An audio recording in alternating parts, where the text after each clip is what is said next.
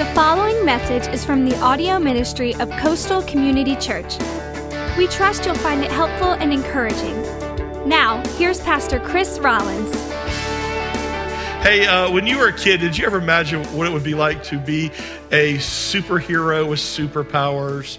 I think that's probably a pretty common, dream when you're a kid, whether it was Superman or Spider-Man, Batman, Aquaman, and Wonder Woman, Aquaman. Anybody else have any other, favorite superheroes you wish you could be? Somebody in the second service said, the Hulk. I was like, really? He's like kind of angry, but I guess that's okay. I think it's okay. That's a good thing when you're a kid, but, kind of the underlying, reason behind that is that we envy their superpowers. Like we want to be able to fly. We want to be able to, shoot spider webs or whatever it is. We're envious of their abilities. Now, when you're a kid, there's nothing wrong with that. That's pretty harmless. It's pretty healthy and normal, but it's not harmless and it's not healthy when you grow up and you're an adult and you become jealous and envious of the other people around you and their stuff and their abilities and their career. That's when it becomes deadly and unhealthy. And so today we're going to continue our series on the 7 deadly sins. And I want us to begin by looking at our key verse for this series. It's Hebrews 12:1. And this passage tells us what sin can do in our lives. It says, therefore, since we are surrounded by such a huge cloud of witnesses to the life of faith, let us strip off every weight that slows us down, especially the sin that so easily hinders our progress, and let us run with endurance the race that God has set before us. Now, I want you to underline the words, slows us down, because that's exactly what sin does in our life. In fact, sin is anything that in our lives that would keep us from being what God created us to be. Anything in our life that keeps us from living the life that God wants us to live. We know the Bible says that Jesus came that we might have life and have it more abundantly, to have it more complete. And so anything that gets in the way of that is sin. And so this verse says that God wants to strip all that away, and he wants to replace it with something better. So what is envy? Envy is this unhealthy desire for someone else's stuff, traits, abilities, status, situation. That's what envy is. Now, of all the 7 deadly sins, there's something different about envy. Envy stands out for a couple of reasons. First of all, envy is the only one that's listed in the 10 Commandments. Did you know that? Commandment number 10, thou shalt not what? Covet, right. In other words, God's basically saying, don't desire something that someone else has. Don't envy. Don't become jealous. But secondly, envy is also different in that it's the only one on this list that really has no pleasure in it whatsoever for us. All the others, to one degree or another, or for a moment, for a period of time, maybe for a season, has some temporary pleasure in it. In fact, look at some of the sins here. The sin of pride. In the moment before the consequences come, pride makes you feel better about yourself. The sin of gluttony, right? Talking about getting healthy. Have you ever had the satisfaction, the temporary satisfaction of stuffing your face with your favorite food or your favorite dessert? What about the sin of anger? In the moment, sometimes it can feel good to just vent and explode on somebody. Now, of course, there are consequences with each one of these, but in the moment, sometimes that feels good. Greed. When you dream about, what would I do if I won the lottery? And you have all these dreams and visions of bigger homes and nicer cars and a different lifestyle. In the moment, greed can be pleasurable. What about sloth? Ever had just a slothful day, where you sleep in and, kind of check out of school or work? And, in the moment, there's enjoyment. Lust. I don't need to tell you, explain why. Lust can feel enjoyable for a moment. And then, like we talked about last week, there are consequences for that, though. So, of all the deadly sins, 6 of the 7 are maybe enjoyable for a season, for a period of time, but not really envy. Because, nobody wants to look at somebody else's situation and then themselves feel small. Nobody else wants to wish for something that they don't have. Nobody wants to wish that they could be somebody else and not themselves. So if there's no real pleasure in envy, then why do we struggle with it? Because we're all guilty of all these, right? Why is it so hard to get rid of it? Why is it so widespread? Well, that's what I want us to talk about today. And to do that, I want us to look at one of the stories that Jesus told, one of his parables.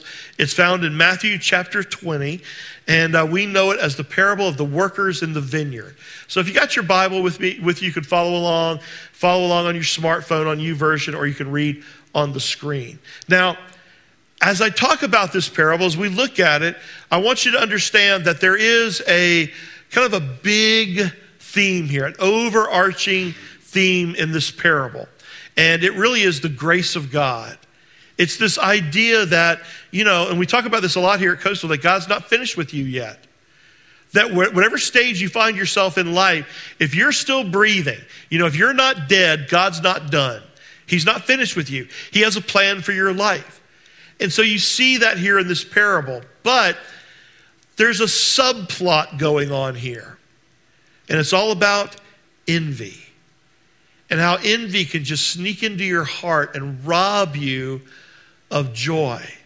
And rob you of the plan that God wants to see fulfilled in your life. So follow along as I read from Matthew chapter 20. It says, "For the kingdom of heaven is like the owner of an estate." Now, the owner of the estate here represents God.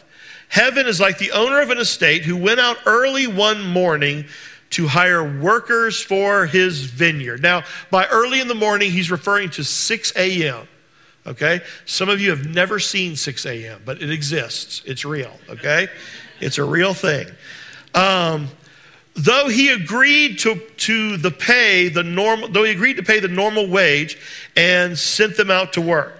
At 9 o'clock in the morning, so 3 hours later, he was passing through the marketplace, and he saw some people standing around doing nothing. So he hired them, telling them he would pay them whatever was right at the end of the day. At noon, and again at 3 o'clock, he did the same thing. At 5 o'clock that evening, okay, so that is now 1 hour before the end of the day, before their work day ended at 6 o'clock. So at 5 o'clock that evening, he went to town again, and he saw some more people standing around. And he asked them, "Why haven't you been working today?" And they replied, "Because no one has hired us." So the owner of the estate told them to go on out and join the others in his vineyard. That evening, he told the foreman to call all the workers in and to pay them, beginning with the last workers, the workers that he had hired at the very end of the day.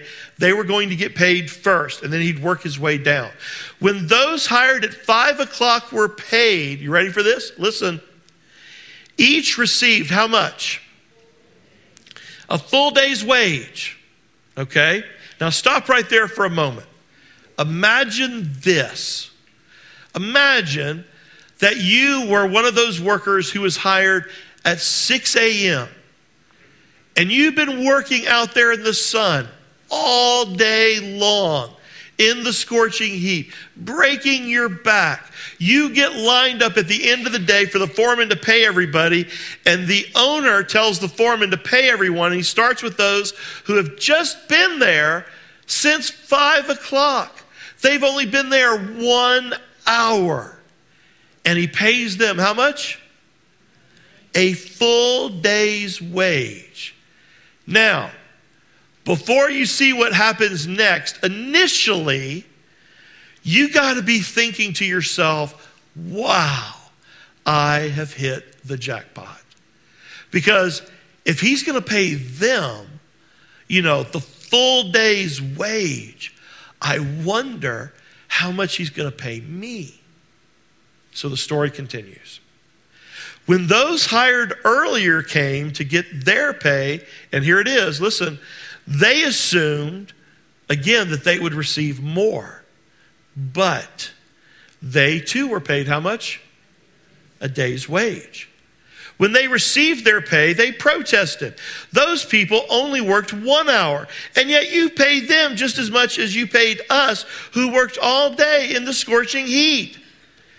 He answered one of them, "Friend, I haven't been unfair. Did you agree to work all day for the usual wage?" Obviously, the answer is yes. "Take it and go. I wanted to pay the last workers the same as you. Is it against the law for me to do what I want to with my money? Should you be angry because I am" what? Kind. Now, I want you to notice a few things. First of all, I want you to notice just how envy just swoops in and just ruins this worker's day. And that's exactly what envy does. It makes you feel sorry for yourself.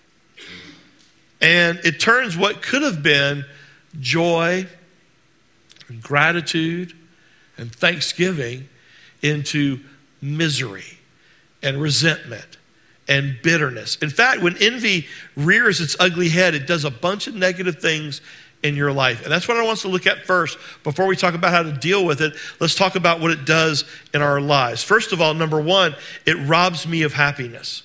It robs you of happiness. Again, you see in the story, all the workers were treated fairly. There was all this agreement. They understood, they knew, and everybody was going to be paid, for their work. And everyone was happy until what?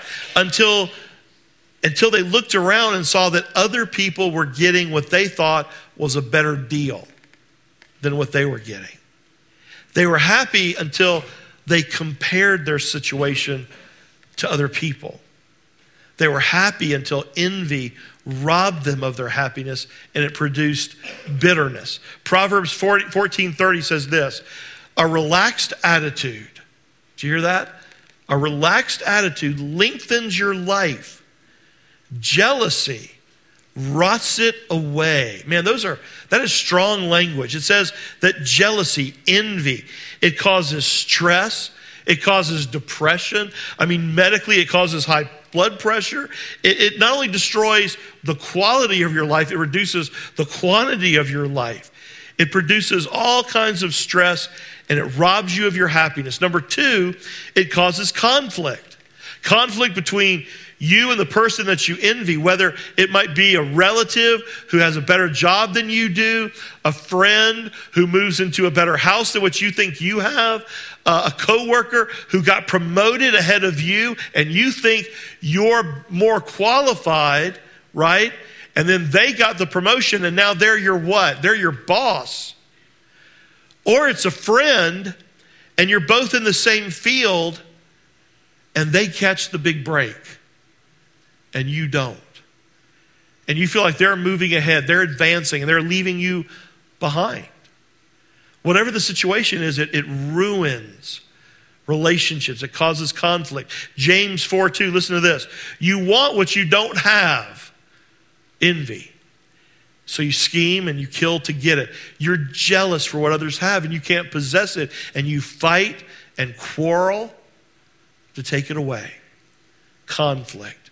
Number three, it makes you a resentful person, a bitter person.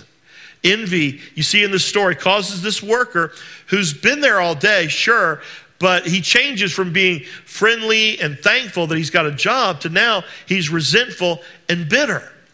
He's gone from happiness to resentment. Envy, that's the way envy is. It's a selfish emotion. It makes you resent the fact that somebody might have a beautiful voice and can sing and you can't. It actually makes you resent, get this, that another couple has a good marriage, and you wish that marriage could be yours. It makes you resent that someone else got the promotion, and you wish the promotion could have been yours. You know, whatever it is, whether it's status or power or looks or, you know, whatever it is, talent, you end up resenting people and wishing those things belong to you. And it leads to resentment. Number 4, it actually leads to other sin. Envy leads to other sin.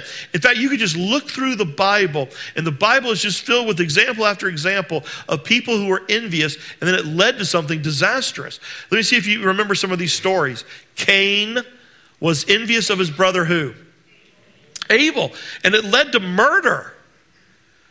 Jacob was jealous of his brother. What's his brother's name? Jacob and Esau. And it led him to trick and betray his brother and his family, to steal his birthright. Joseph's brothers were so envious of him. Remember Joseph? He was the youngest son, and his dad loved him, you know, the most, and gave him a coat of, you know, brightly colored colors. And his brothers get upset to the point where they beat him to a pulp, throw him in a pit, and sell him into slavery. King Saul was so jealous and envious of the boy David that he was consumed with anger, spent his whole life basically chasing after David, trying to kill him. In the New Testament, even Jesus' own disciples find themselves a time or two being jealous and envious of each other. And their friendship turned into adversaries, and they're fighting over the attention of Jesus. But then most tragically, number 5, envy distracts me from God's purpose in my life. That's the biggest tragedy of all. You know, that envy takes our attention off of God's best and God's plans for our life, and we get consumed with what God is doing in other people's lives. And then we miss it in our own life. It's like trying to feed a toddler, okay?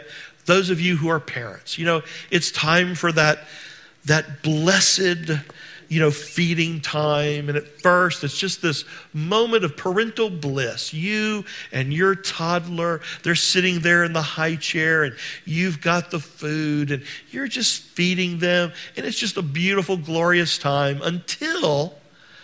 And it happens all the time because little toddler kids are like squirrels with ADHD. They're so easily distracted. And so you're feeding your kid, and you're trying to get through this meal time, and it could be anything, right? They could be a pet.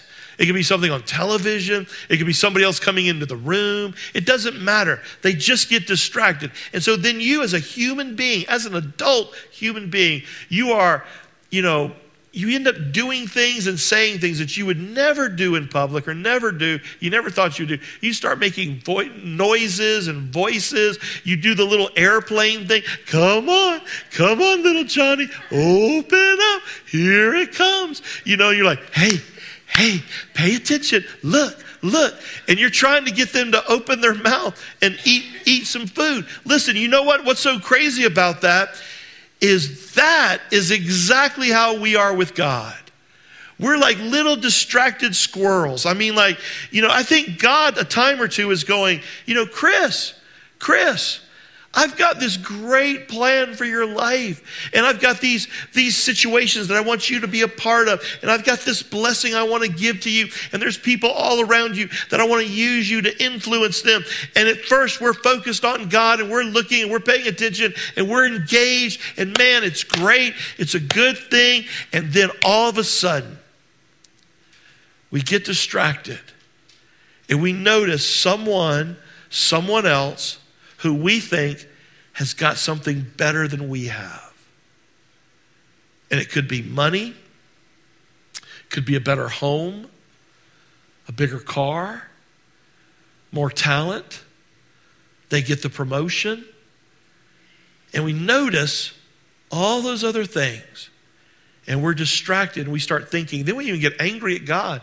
God, that's not fair. They've got more. They've got it better than I have. And I think the entire time God is like, Chris, pay attention. Look, I've got your plan right here. I've got this great life for you. I've got this blessing for you. I've got this ministry for you. Pay attention. Pay attention.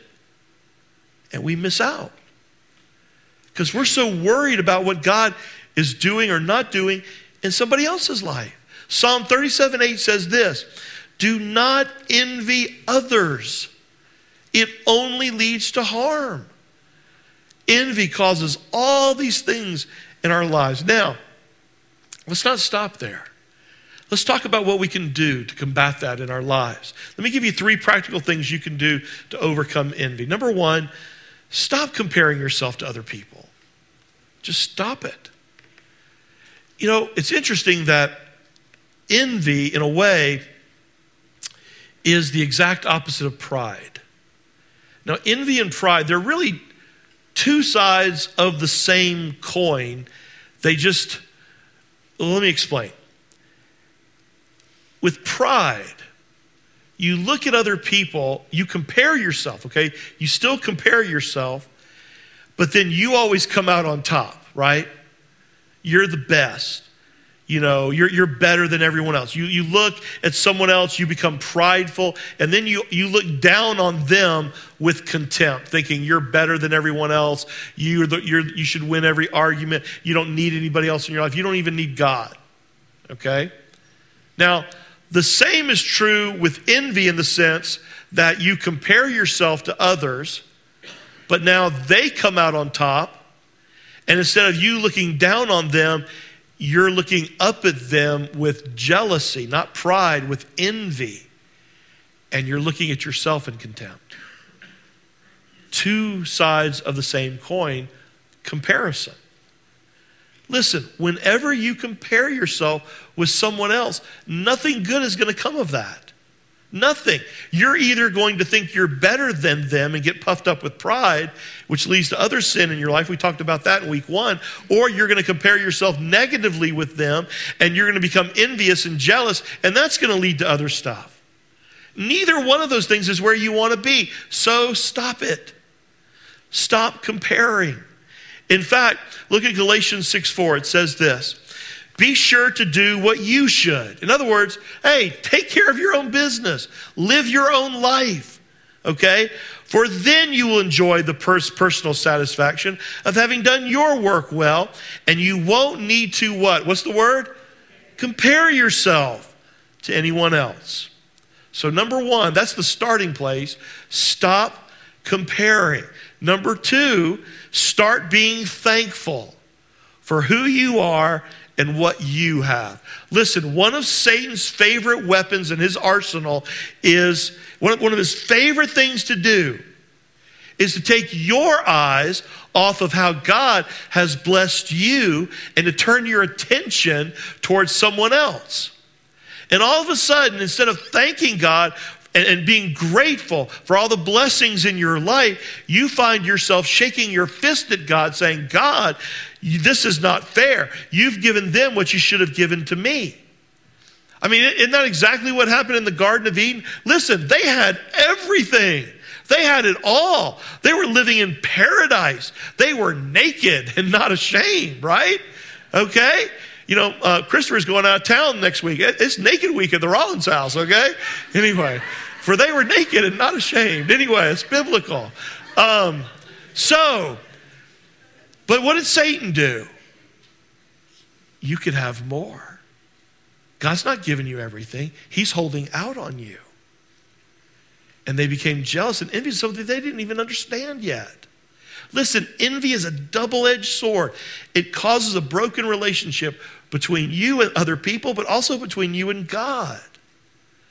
Listen, for you and I to ever overcome envy, we've got to stop comparing ourselves, but then we've got to be thankful to the very God that you've become resentful to. You've got to express gratitude. Now that leads us to step number 3. And you're going to hear this, and it's going to go against everything within you, and you're not going to want to do it. Number 3, show kindness to the person you envy. You're like, Pastor Chris, I do not want to do that. Listen, understand. Kindness is the antidote for envy. If you want to get rid of envy, if you want to overcome jealousy in your life, you got to show kindness to the very people that you envy. You ready for this? You got to congratulate the guy who got the promotion when you think you deserved it, even though you think you're more qualified. When that friend of yours moves into that new home or that new apartment and you think it makes yours look like a dump, you got to help them move and be kind. When that couple is always bragging on and talking about and posting 784 pictures of their newborn child on Facebook, and they won't stop talking about him or her, you got to be kind. You got to take them a meal. Even when you and your spouse are having a hard time even getting pregnant. And you might say, oh, Pastor Chris, that doesn't seem fair. They have what I want. They're better off than I am. They're already better off than I am. Why would I want to add to their happiness by being kind?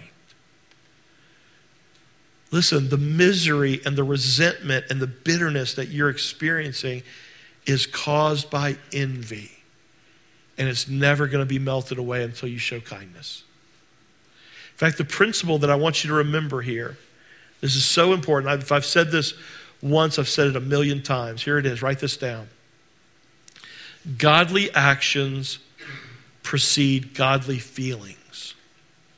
Godly actions precede godly feelings. In other words, sometimes you got to do the right thing even when you don't feel like doing it. Feelings lie. Feelings come and go. You know, another way to say this is it's easier to act your way into a feeling than it is to feel your way into an action. You know, if you only operated on your feelings, if you waited until you had the right feelings, first of all, let me say this. If you acted on your feelings, everybody in this room would be in prison, okay? Because the person that's sitting next to you would not be here right now if you acted on your feelings. That's the truth. And you say, well, Pastor Chris, you're telling me to be a hypocrite. You're telling me, to act a certain way if I don't feel it. No, I'm telling you to be faithful.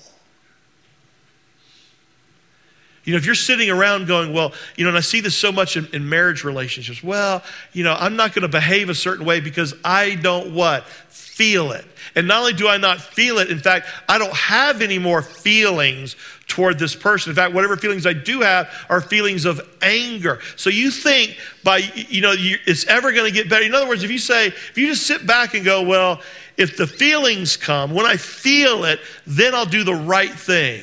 No, that's never going to happen, ever.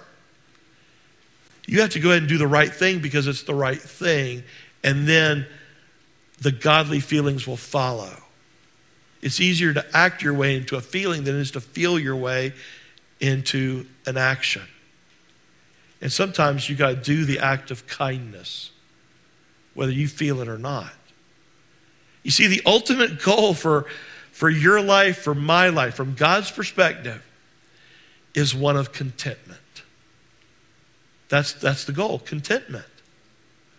Many of you are familiar with Philippians 4:13, right? You might have memorized that verse growing up or even as an adult. And it's a great verse, great principle here to remember. I can do what? All things through Christ who gives me strength. Philippians 4:13. Do you know what the context of that verse is, though? Philippians 4:11 says this. I have learned to be what? Content, whatever the circumstance. And then in verse 12, Paul says, I know what it's like to have plenty, and I know what it's like to be in want. I can do all things through Christ who gives me strength. See, it kind of changes the meaning of that verse a little bit, doesn't it? The verse is not about, achieving great things and you can do all things, although the principle is there, that's true. But it's about being content. Now, I want you to understand, contentment is not complacency. Those are two different things. I think, as a follower of Jesus, you ought to be the very best that you can be in your field. I think you ought to strive to accomplish and to reach goals. I think that as a follower of Jesus, you ought to be the best worker at your workplace, because you don't work for a paycheck. You don't work for man. You work as unto the Lord. He's your boss. So you ought to be the very best that you can be. What contentment is, though, is not being consumed with what you don't have. It's not being consumed with what others have. You see, the secret to contentment is not having more. The secret to contentment comes through a relationship with God through Jesus Christ. True contentment comes from knowing, you ready? Knowing that I was made by God, I was made in his image, that he loves me, he has a plan for my life, and that there is nothing that I could do that would make God love me any more than he does right now, and there's nothing that I could do that would make God love me less than anything he does right now. I am secure in Christ, and because of that, I don't have to be envious of anyone else. I can be content because I know that I am a child of the King. He owns everything. And when you get that, isn't it so silly that we would waste time being envious of other people's stuff and things because we're just passing through anyway? One day we're going to be in heaven, and all of the stuff and trappings and trinkets of this life are going to pale in comparison to the rewards of heaven. And so why in the world? My Father owns it all. I'm his heir. The goal is that you would be content. And when you are, man, you can rejoice when others are blessed. You're not worried about what you have or what you don't have. You're being the best that you can be, and you're grateful and thankful for who you are and whose you are and what you have. It's contentment. So it starts with a relationship with God through Christ. And if you don't have that, you can have it today. You don't have to walk out of here another second without understanding who you truly are in Christ and his great love for you. And if you've already made that step, maybe today you've been struggling a little bit with jealousy and envy. And you've taken your eyes off of all the blessings that God has for you. And you've forgotten his great plan for you and your life. And you've wasted way too much time looking at God's plan for somebody else. And you're like a little toddler. You've been distracted and you're missing it. Today, stop comparing, be thankful, and be content. You've been listening to a message from Pastor Chris Rollins of Coastal Community Church. For more information about Coastal, or to explore what your next step of faith might look like, check us out online at coastalcommunitychurch.org. From Pastor Chris and the family at Coastal Community Church, thanks for listening.